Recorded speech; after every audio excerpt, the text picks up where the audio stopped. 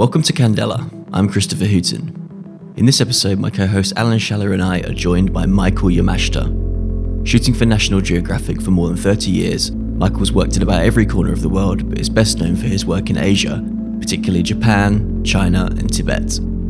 He is the author of more than 16 books and often retreads the journeys of history's greatest explorers. We hope you enjoy our conversation.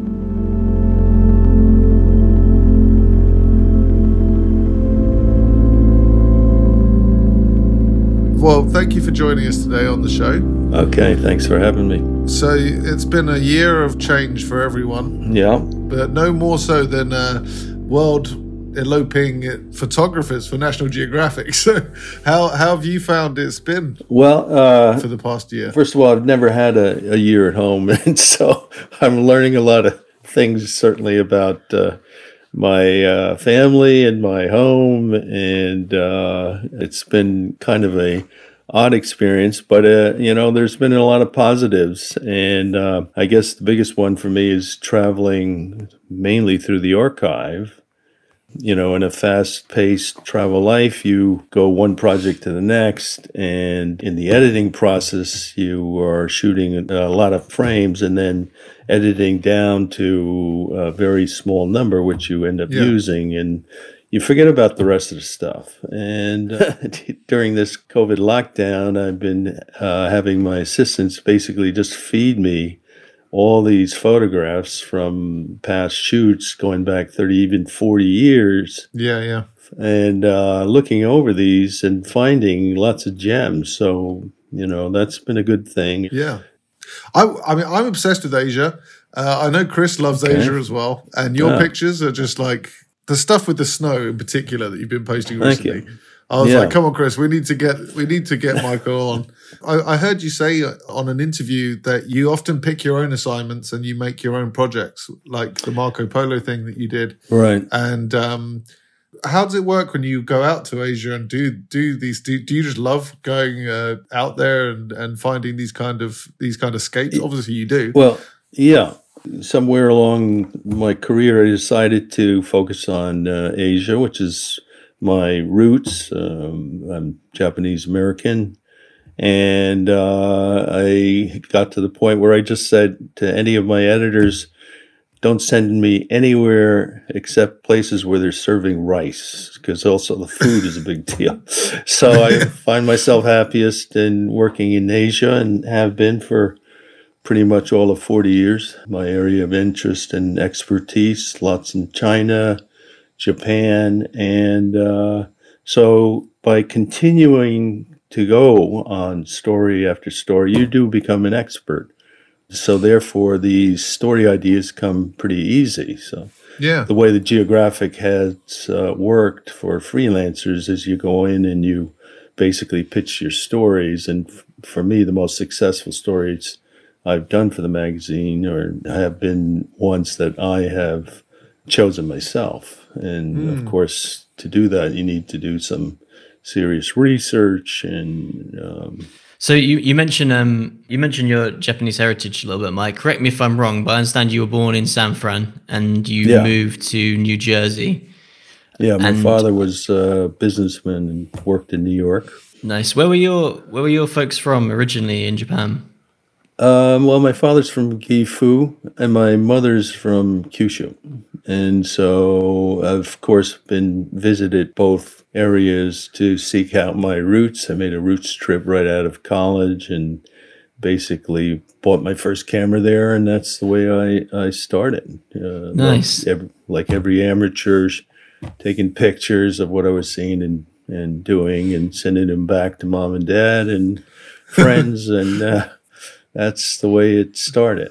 Yeah, that's interesting. Just before the pandemic, me and Alan were in Kyushu, we were in Fukuoka, and we went around Nagasaki and through, I forget the area now where all the onsen are, right out in the beautiful countryside. Yeah. And but I wonder kind of growing up with a very American life, but with Japanese parents, obviously you did feel compelled to go and visit Japan, and you went out there to teach. What was your experience like? Did you have that, I guess everyone wants to go out there and feel like, these are my roots and get a real kind of emotional feeling towards the place. Did you have that, or was it more disorientating? Or well, I was there for 4 years, enough time to learn that I was not very Japanese. I mean, my face and name, but I think like an American after having grown up here. So I'm kind of a hybrid East and Western product of Western education and lifestyle, and 4 years in Japan, and learn to speak the language, and of course go back often. But still have there are big differences between myself. I remember reading somewhere about how you were one of the first photojournalists who went to China when it was opened to foreign press. Yeah, 1982. Yeah, and I think you said that people were confused because you had the kind of Asian look. But did you find that was beneficial on that particular trip? Yes, and ever since. I think people also feel somewhat closer, or not so. I don't stand out like some of my white colleagues, so that's an advantage. And of course, there's also a downside where there's some anti-Japanese feeling, especially recently. So and now there's anti-American feeling. So I have no idea what my reception is going to be when I go back. But I'm, as you know by my subjects, I'm not particularly, well, I don't cover news. Sometimes I mix it up with the news guys because the event happens to be newsworthy. But otherwise, I'm looking from more cultural, and my stories seem to be more cultural and historic. Usually I'm looking for subjects that are fast disappearing. I'm trying to illustrate stories with pictures from the present that are actually making comments about what it was like in the case of Marco Polo 700 years ago. Yeah, it's that link to history, actually, that Chris and I were talking about before this interview that we found interesting, because I think you're coming at things from actually recreating trips that people have made and doing that through photography. I don't think many people have done that. Yeah, our first guest on the show was Steve McCurry, and across his books he's done ones on reading, and he sort of focuses on more those kind of themes that go throughout history. You've focused in on real specific moments, which must be, I imagine they must be such fun assignments, trying to get yourself in that mindset and retrace those steps. Yeah, well, I did study Asian history, not that I remember much of it from college days, but that interest, especially going to China and seeing from early days where you were really seeing stuff that existed nowhere else. And I started trying to document everything that was happening then. And as things became more modernized, I somehow got into capturing scenes that I knew would disappear. I didn't know how fast, but the place was changing so quickly that things that you saw one year and you'd go back the next, and already that would be gone. And where there were little villages, there were now cities. So then I thought that wouldn't it be a good thing to be shooting these the lifestyles and culture that would not be with us. And it's really paid off, since a lot of the work that I'm known for really can't be repeated. It's gone forever. So, but just it was a natural fit, and I continue to do that. So now I'm always looking for the place that has had the least modern impact. And before the pandemic, I was left off in Tibet, which is really changing fast, and that was my goal, was to really cover Tibet, every road, every mile of it, and shoot this disappearing lifestyle as well as what's taking its place. Do you know? You must know of Joel. I'm terrified about pronouncing surnames now. Sartori. Yeah, shoots every animal. Yeah. Yeah, because he's doing that photo art project where, Yes. and of course he's documented some species of animals that have already gone extinct. Yes. And I suppose it just made me think like maybe you're kind of doing the human culture version of what he's doing with the animals. Well, I never made the comparison, to tell you the truth. Never even thought of it I've never thought of it until just now. same genre as Joel, who, of course, I know very well. I bet you do. It's funny, isn't it? Yeah. Yeah, Steve McCurry is a good buddy, and he's he is doing the same in India and other parts of Asia, because again, what he's managed to shoot is very hard to repeat. Yeah, of course. Yeah. Do you guys cross paths much? Out, We do. How does that happen? Are you nearby and you make plans to meet up? Do you literally ever pass each other, or how does it work? There's some funny scenes where I've been going through the line, and there's the entrance and exit lines to in the airport where you're closed off by a wall, and I've been in situations where I've seen good friends going but in the other direction as I'm entering the country they're leaving, or vice versa. But and of course, if we share things like our fixers and people who in the field are working with needing research or help, you consult those who've been there before. So there's that aspect. And of course, if anybody's going to be in an area, well, that's a great fun kind of bonus where you get together and compare notes, and sometimes you're even shooting the same thing. So one of the big, I've been posting a bunch of pictures of Labrang, the big monastery where they have these incredible rituals, and just about now, in fact, it's the Tibetan New Year, and so I'll be there, and I'll look to my right, and there's my buddy Nomachi from Japan. He's shooting alongside, and it's fun because when the shooting's done, you get together at night and hang out and compare notes and talk shop. Nice. I'm guessing you get asked a lot. Being an Asia specialist, where's great to go in Asia? Now, I've been not over all of it, but I've been to Vietnam, I've been to China, and I've been to Japan. One place I really want to go is to Hokkaido. Is it Hokkaido? Hokkaido, yeah. Yeah, with again all the snow. Yeah, definitely want to go there. Go to Hokkaido. To put that another way, I think we've spoken about India a lot on this show. We've spoken about Japan a fair amount. China a little bit. I'm trying to think where we're neglecting or other spots that I've really enjoyed. Well, I've gone out of my way to find or to go to areas that are less touristed.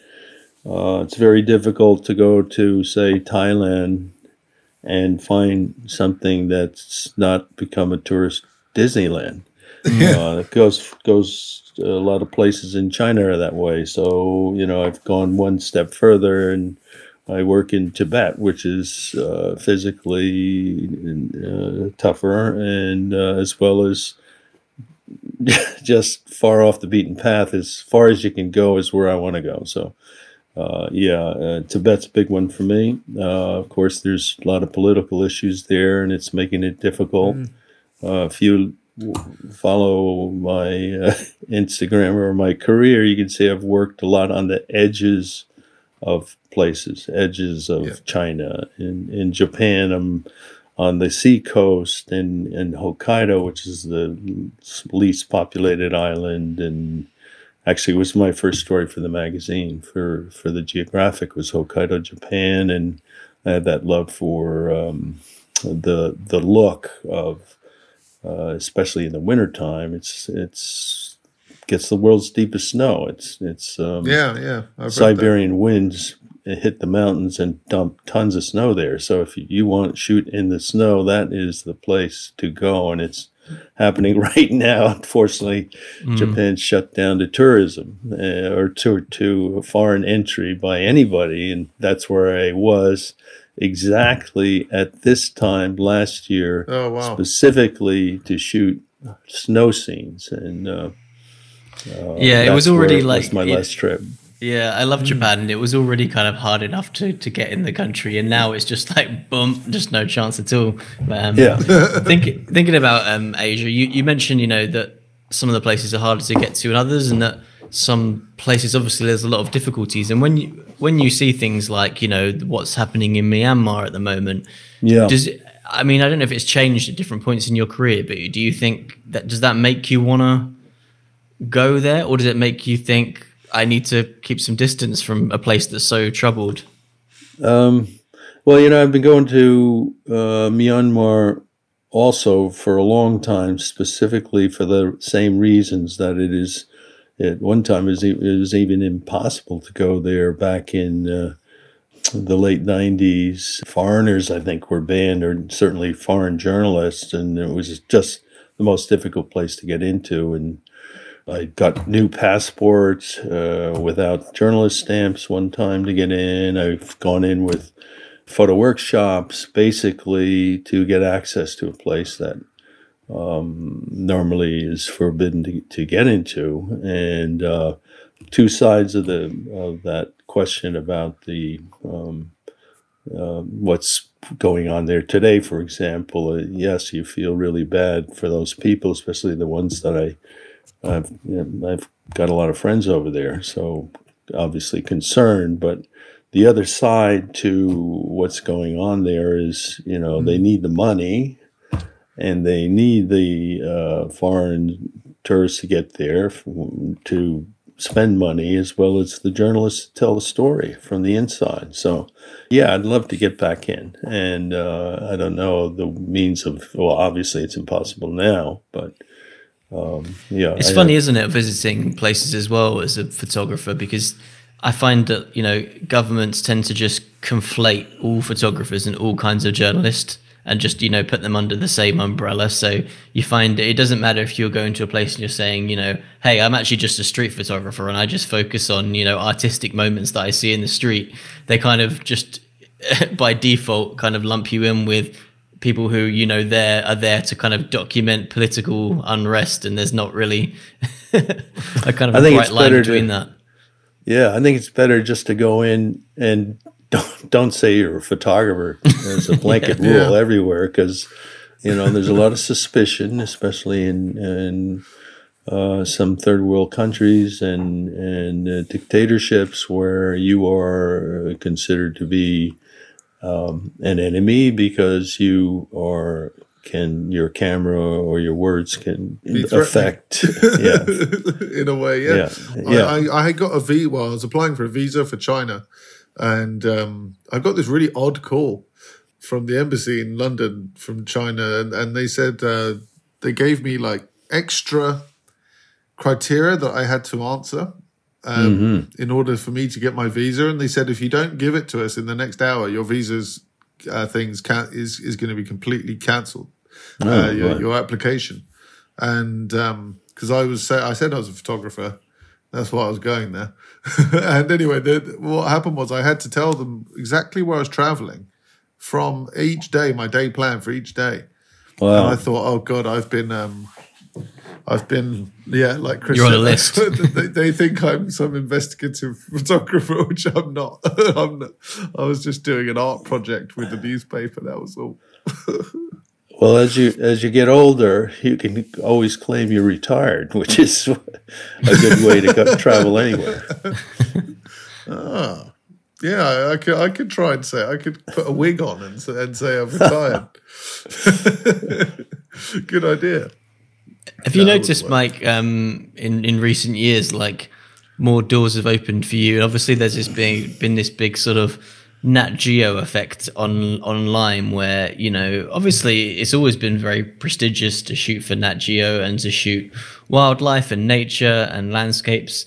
But it was before, it was sort of semi-anonymous in a way, whereas now, like yourselves, there are a handful of photographers who have these huge, great followings, and there's a sort of celebritification of it a little bit. And I just wonder how that's affected things. And presumably it's enabled you to grow a little bit and have more of a team. And you know, obviously it comes with its negatives, the internet for sure, but it must have opened things up a little bit, and also made you probably not quite so beholden to all these organizations anymore, because you know, before it was all about, you had a publication or an organization, you know, with your paycheck, whereas now you could kind of, if you wanted to say, I'm just going to do something completely off my own back, that's now way more on the table presumably than it would have been before. Yeah, well, it's there's a couple of things at work here. One is the TV is what TV National Geographic Channel is what made it of universal. Everybody now knows Geographic, and because TV is such a much bigger medium. So you go and people welcome you now because they associate you with the TV shows, and that's the first thing that comes to mind, not the magazine. But the magazine from the beginning gave photographers the time and resources more than any other magazine or more than any other client to do definitive work. And so what you're seeing among geographic photographers with big followings is they also have huge bodies of work and deep files on wherever they went. So you're looking at people who, you know, you get good pictures by investing time and being able to really explore a subject. And so that's been the key to the geographic all along, and which is why it's become, or has always been, such a iconic magazine for photography. So anyway, it's good, especially now because of its reputation. You are generally, and it's non-political also, so it's you generally are welcomed in most places to take pictures. Though of course, so many places, you know, I don't speak the language, and I'm traveling with a fixer, my interpreter, to communicate. But you know, often you didn't even get that far. It's not like I'm a professional and I'm shooting for somebody. It's just that I'm shooting pictures and wherever I am as a photographer. Do you think that Nat Geo has adapted over time? I mean, with the rise of the internet versus the TV and the magazine before, it feels like it's just been a natural. It's almost like a natural evolution, because people are so interested in the subject matter that it feels like they haven't had to really change and graft like some other agencies and places have had to, and some have disappeared, of course. Many have disappeared. Do you think it's because of the subject matter that you guys are out there and girls are out there shooting? Or is it because Nat Geo just seamlessly kept things going so nicely behind the scenes that it all just seems like a natural continuation?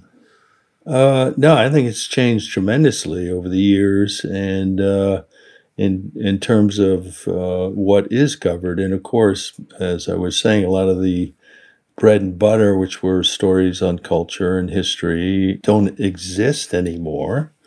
So they've had to find new niche, and there's a lot of science. There's a lot of not breaking news, but certainly much more in-depth on newsy subjects, especially the last few years with the new editors, Susan Goldberg.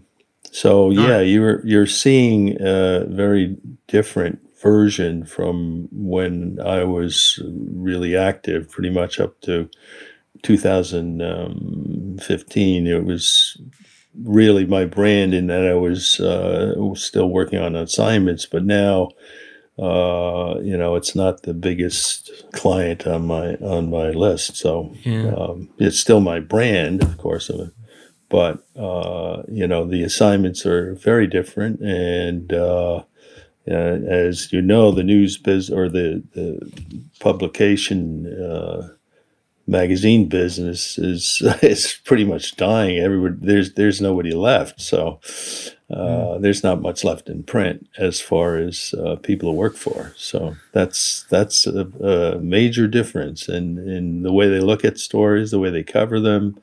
There's a big tilt now to photographers who are in country. So if you're going to do a story in Africa, you're going to find an African photographer, and same with South America or Asia or anywhere. You're going to try and find that, and of course, there's so many good photographers out there that they are actively looking for those people who they can tap, who are based in those individual countries.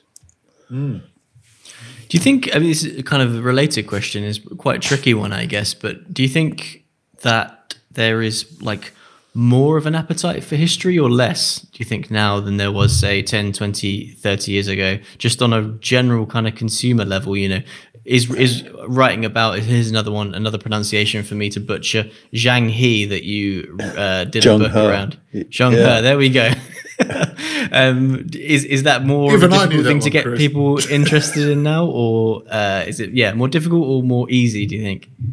I think there's a great interest out there. I am on the speaker circuit, and I speak about Zheng He, the great 15th century Chinese admiral who sailed everywhere before Christopher Columbus and Vasco da Gama and all those guys. And we joke about it, but he's the greatest explorer that no one's ever heard of. Well, when they hear about it, and I speak, my talk is usually somewhat always connected, seems to be, to the Silk Road, and this route both on the sea and on the land, east to west and west to east, is basically what I talk about, and people are interested to hear the history of what's going on today with what China calls One Belt, One Road, or Belt and Road, which is their initiative to connect infrastructure-wise all these countries that used to be part of the Silk Road. So so if I'm in any demand on the speaking circuit, it's for these historical stories. So I guess I mentioned that because I sort of think that in some sense that there's something to do with the fact we are now always online and so kind of caught up in this moment. I think there is a kind of emerging strong interest, particularly in just thinking about, these times way back when the world, was partly the steppe, and, everything was so kind of still emerging, that there's kind of more appetite than ever in a way to kind of learn about those times that were so completely different from this hyper connected world we're in now. Plus, it's so homogenized now, and I feel very fortunate to have had that timing opportunity to cover subjects. Well, when I started 40 years ago, and watching all these countries grow up, and now so many of them, especially the big cities, look the same, with chain restaurants and chains everywhere the same, where the world has indeed is startlingly looking same or similar. So especially the fastest growing economies in the Far East.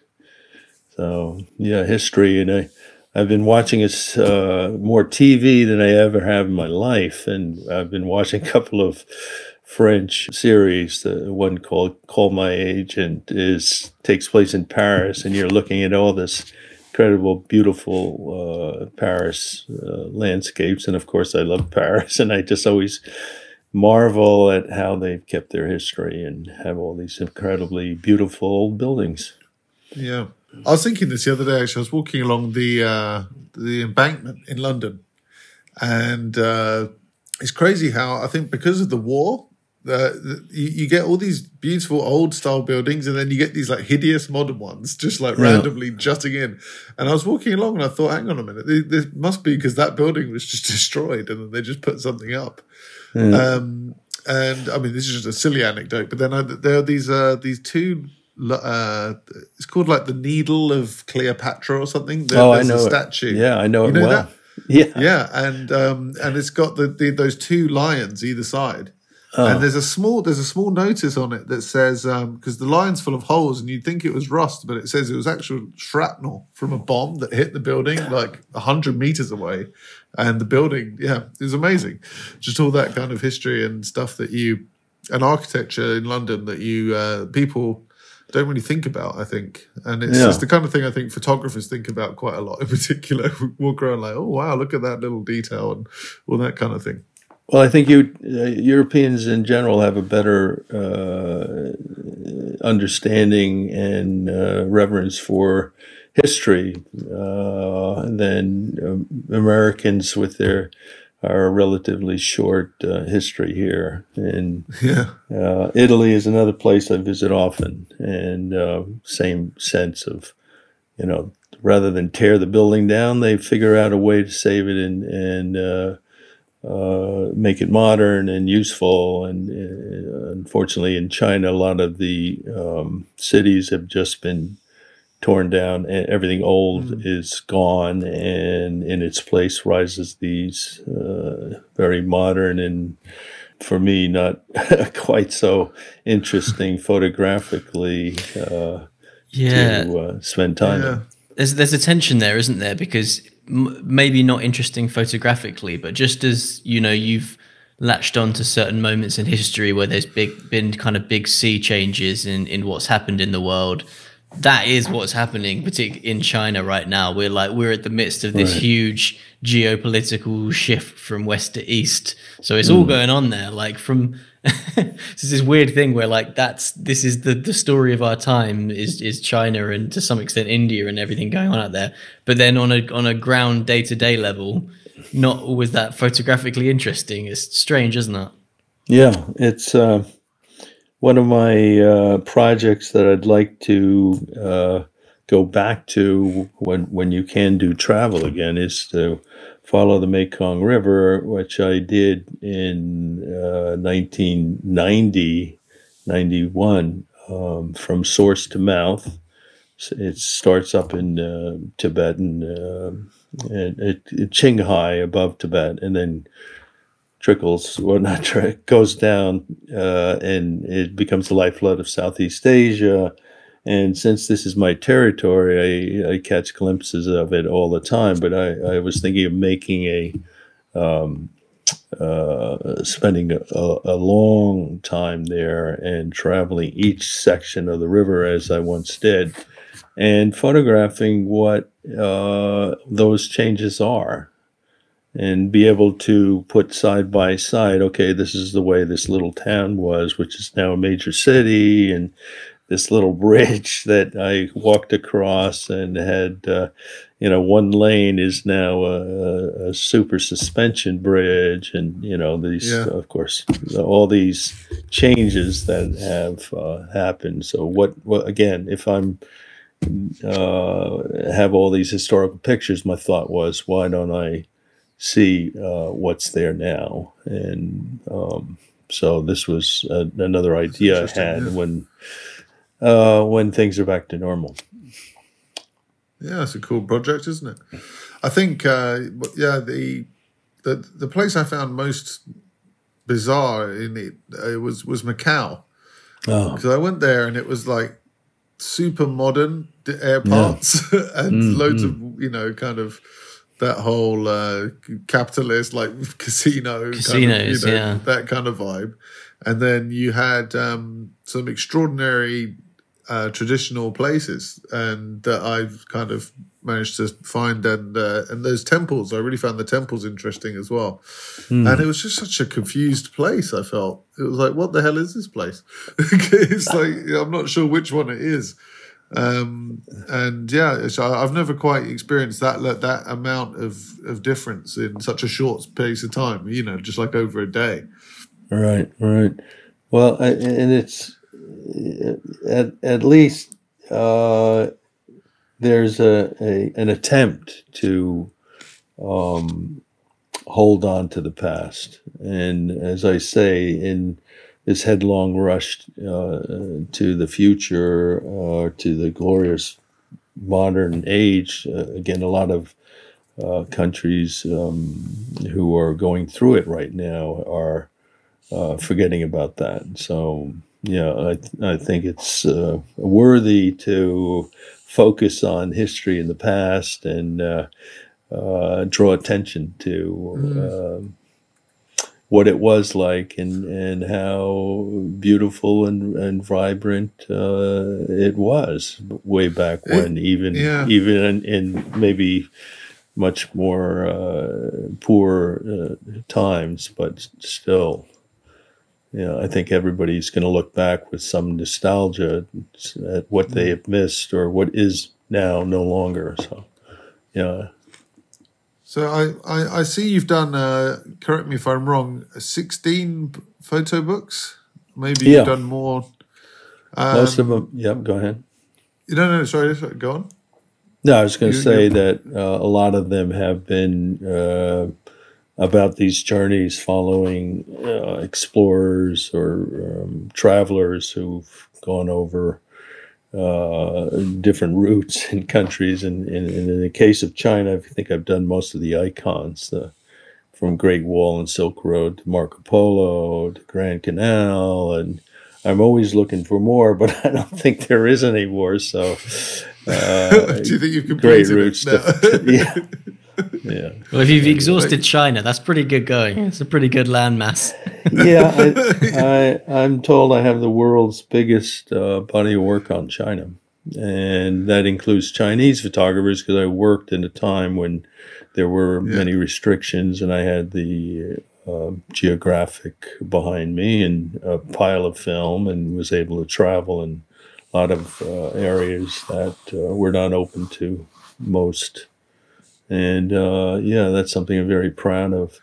I want to mention one thing that I want to get across, but this photography, especially here in the U.S., has been very much one of white photographers, and I've been very proud to recently be recognized as a minority. Of course, people say, you're not a minority, you're Japanese. I said, come on, you guys.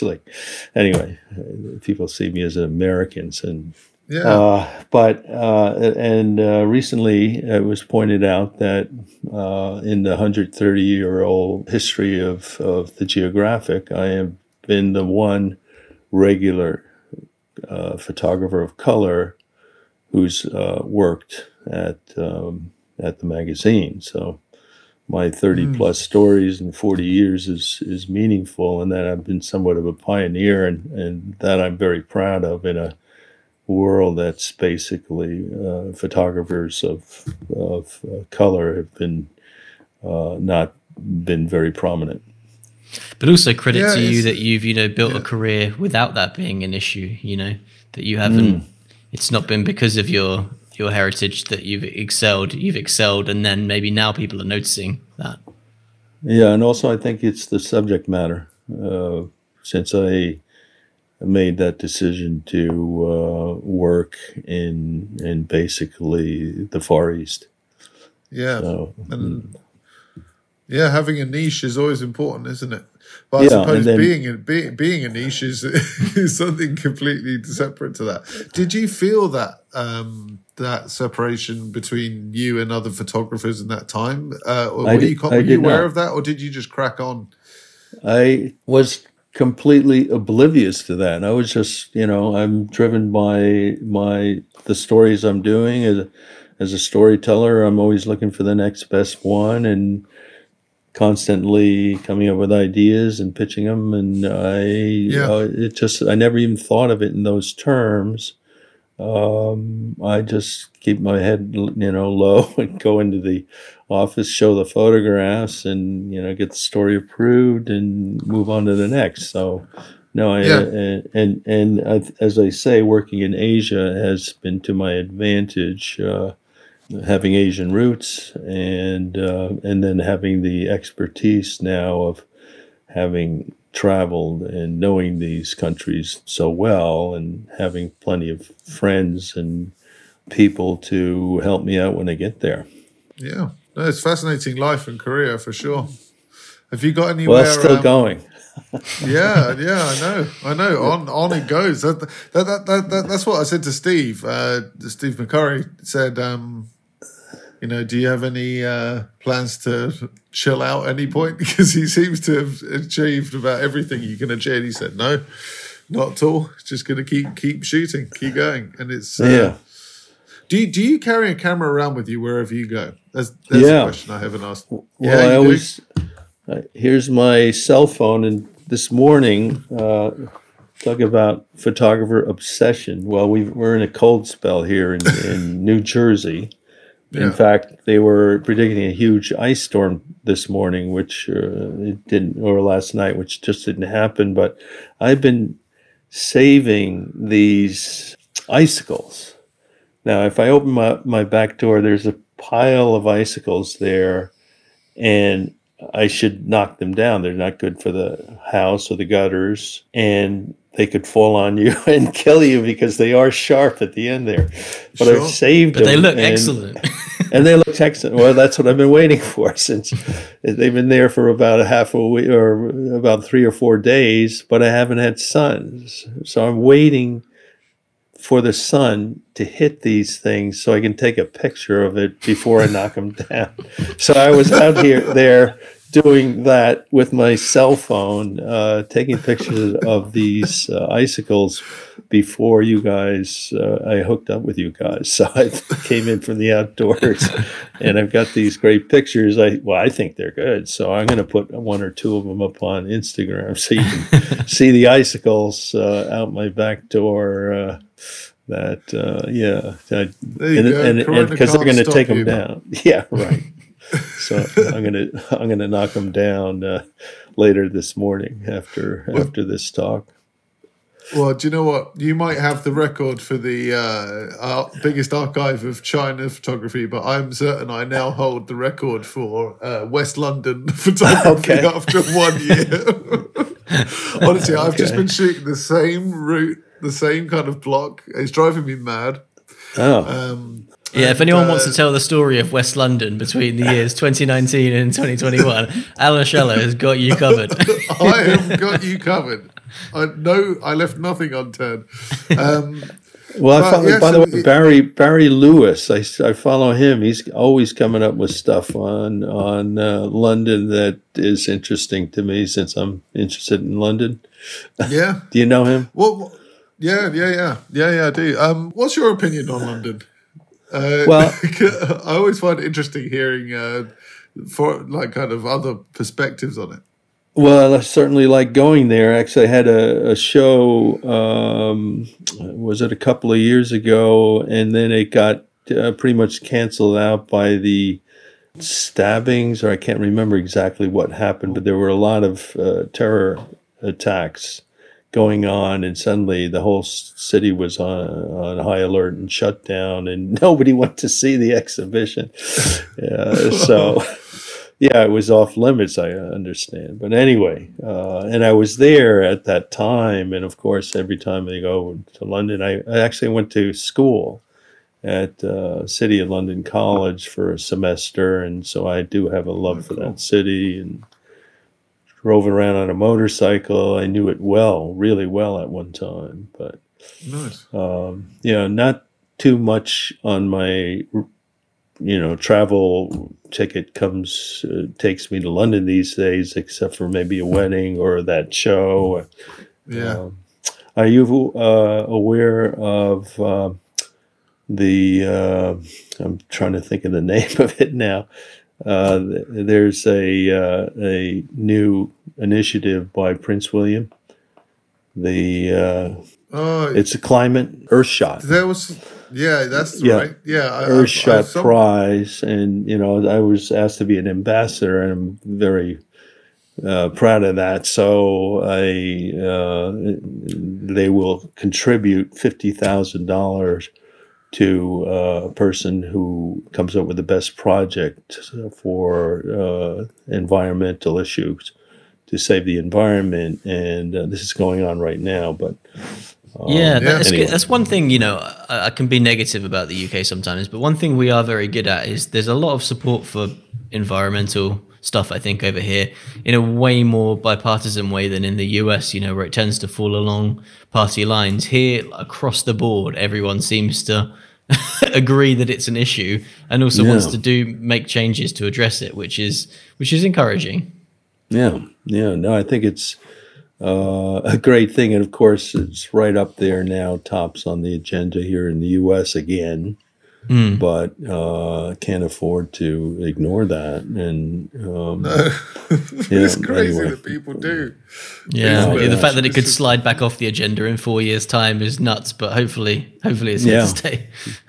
We're lucky here with the arts as well, like museums and galleries being free. Yes, that is a real bonus. And I always find, like, especially in New York, it's like you go to 3 galleries and you're $75 down. Yeah, and it's like it's just pricing people out. Like you can't do it. It's a real shame when that happens. And I completely took it for granted for so many years how you can just wander into the British Museum just for 10 minutes to have a look if you want. Yeah, that's a beautiful thing. But I would imagine. So I know you guys are also under some fairly severe lockdown measures. Is that open to you now? Can you guys visit? Nope. Oh boy. Nope. No, the only things that are open are the pret-a-manger's, the sandwich shops. Yeah. I mean, I've eaten a few sandwiches from there too. I know. Anyway. Like when if a nuclear holocaust happens, that will be left. It will just be pret sandwiches, and it's basically just them, and I don't know what else is even open. Like, it's crazy. It's just sandwiches. I am a volunteer fireman in my small town here. Oh yeah, I think I read that. And because of that, I was high up on the list to get my vaccine, and I got my second COVID vaccine last Thursday. So I'm almost home free. I think it takes another week or so to kick in where you are supposedly 95 protected. But cool. Anyway, I have that, so I'm hoping that travel will soon be back to normal. But then again, Americans are the pariahs of the world, and who is willing to allow an American to visit their country? It's very unfortunate that nobody's allowing Americans to visit, especially in Asia, where I work. So anyway, who knows what it's going to be like for the next for this year? But I am not very optimistic, even though I have this vaccine, and I will feel much freer to wander around New York, where they just opened up indoor dining again. So other than having some good meals and maybe being able to with distancing, be able to go see some sort of get into a museum, for example. Yeah, well, you get a vaccine passport, and we'll be second-class citizens here, and you'll be jetting around with your vaccine badge. But I'm fascinated, Mike, about your volunteer fireman role. How often does the phone ring where you got they're like? No, it's it's a small town, so out of 100 calls, maybe 5 of them were real and needed a response. There's a lot of down power lines where you're standing watch, or accidents where you're again standing watch, and the ambulance people are taking over. So there isn't a dedicated firefighter team or. No, I'm a little too old to be running into burning buildings, though I did go to fire school, and I've been doing it for somewhat like 35 years now. So, there was a time where, I have a great collection of real fire pictures and really up close, since I would be doubling up on jobs. Well, he's in there. no, of course the fire comes. Man saw an opportunity there. Yeah. Well, what works best is what we would call a surrounded drown, where the fire was out of control and you were there just to spray water around the side so it didn't spread. So on a surrounded drown, I was free to go around and just shoot. And really? Yeah, surrounded drown. Yeah. Did they install I do you have a great. Yeah, I have a great collection of fire and drills and fire engines and all of that stuff. And it's boys with big toys. You get to drive trucks. The question I have is, did they install you a fireman pole at your house? No, you get it. Well, it used to be you'd hear this big fire signal, very loud, and you'd respond to that when I lived closer to the firehouse. But now, of course, you get it on your cell phone, and the call goes out, and you go to the firehouse and gear up and jump in a truck.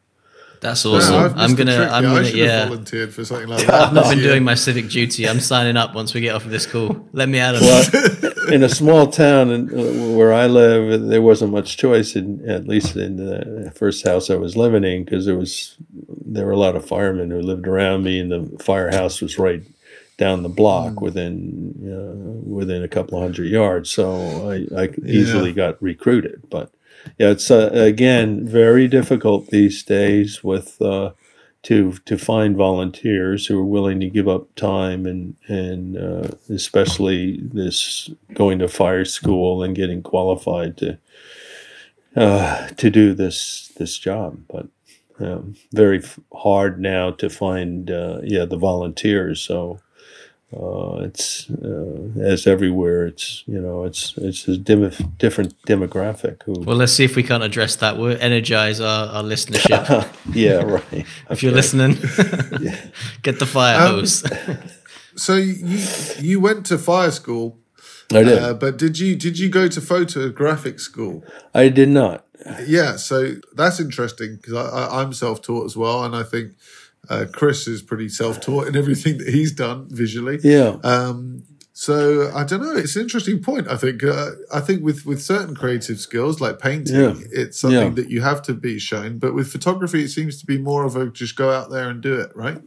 Well, if you had the time and the money, you might go to journalism school and learn that way, and you'd probably maybe even save some time by doing that, but the same books are available to anybody who wishes to read. And of course, there are so many examples, especially now, of just great photography to look at, especially on the internet.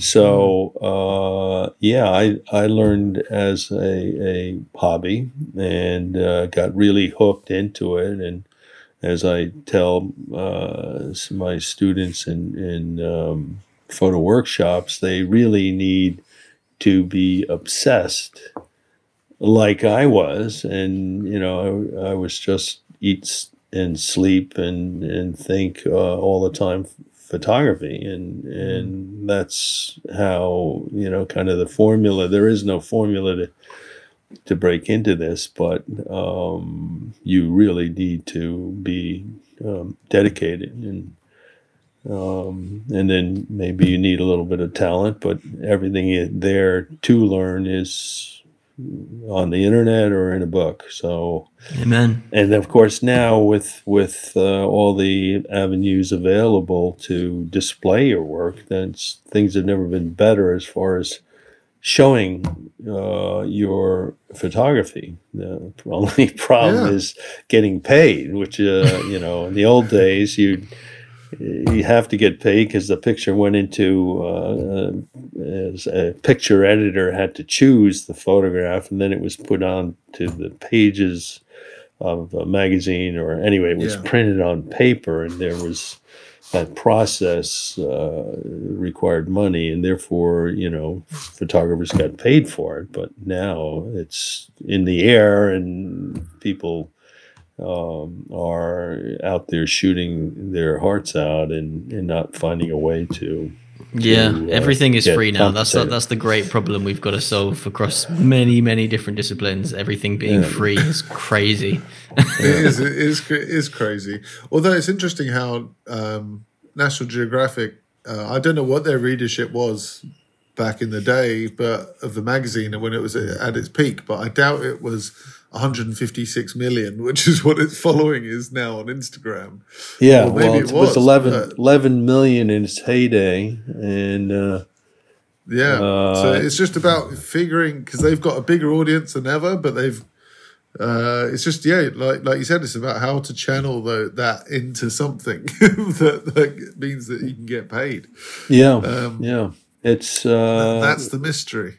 Yeah, and there's always a need for photography. So it's great. I have my younger colleagues saying, I wish I was your age so I don't have to worry about all this stuff. But it's, not that I'm beyond, not that I'm, recession proof or what, but it's just certainly I was able to build a large body of work, which is becoming very difficult for younger photographers today to amass large. If I had a penny for every time me and Alan have said, God, I wish we were just shooting in the 70s and living then. I mean, obviously that's incredibly ignorant of all the wonders of modern medicine we have. But yeah, I also do wish.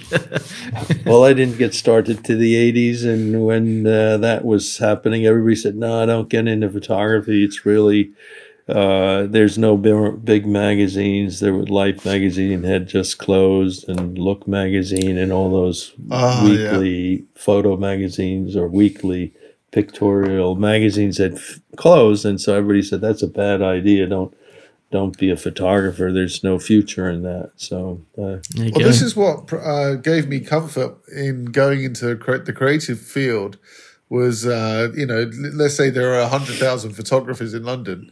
What percentage of them think that the industry is a pile of rubbish and that they can't make it, and that most people just have a very negative opinion of things, and rightly so in a way, of course. But I think that's been the same over all of history. Like in the 70s, people would have been like, "Oh, photography back in the 50s is where you should have done it when it first kicked off." So there's always going to be some sort of negativity, isn't there, for every generation? Well, it's almost, the thing is, you're not doing it. You're doing it because you are compelled to do it and you love doing it. So, it's a great hobby, even if you're not making a dime, because you're enjoying the fact that you are creating something, and it's, whether it's for your own pleasure or you're sharing it somehow on social media, that is the driving force. And it's almost, of course, for someone to, it's not like you ever got into this for fame and fortune. So, no. I wasn't ever thinking I was going to make a lot of money. I was just, if I wasn't doing reportage on a worldwide scale, I was thinking, well, maybe I'd have a portrait studio or something in my small town that I live in. When I started, it was just that I loved photography, and I wasn't thinking either of working for, at the time, National Geographic was it. There was no other magazine. It continues to be that way today, but I think you're doing it for your passion, and the fact that you love doing it is the best way to look at it. Yeah, I agree. Great. Well, thank you so much for your time today, Mike. It's been great nice to speak to talk to you guys and put faces to names. Yes, really, really nice to have chatted, and I'm going to have to have a deeper look into some of your Asia stuff, especially snow, because I'm on a snow streak, as you see. So again, my assistants are feeding me all these pictures from the past that I've taken, and a lot of them I've forgotten about. Just, they have not seen the light of day, and so now, I'm looking at these photographs and going, wow, yeah, look at that. Holy God. That was a great situation. And maybe you'll see a book at the end of it. I might call it Seconds or something, because a lot of these have not been seen. I chose one or two, and the rest have been buried. So. Well, they will sustain us, Chris, won't they, until we actually get to go out there and see it. Hope to cross paths in a departure lounge sometime soon. Okay, yeah, really, that'd be cool.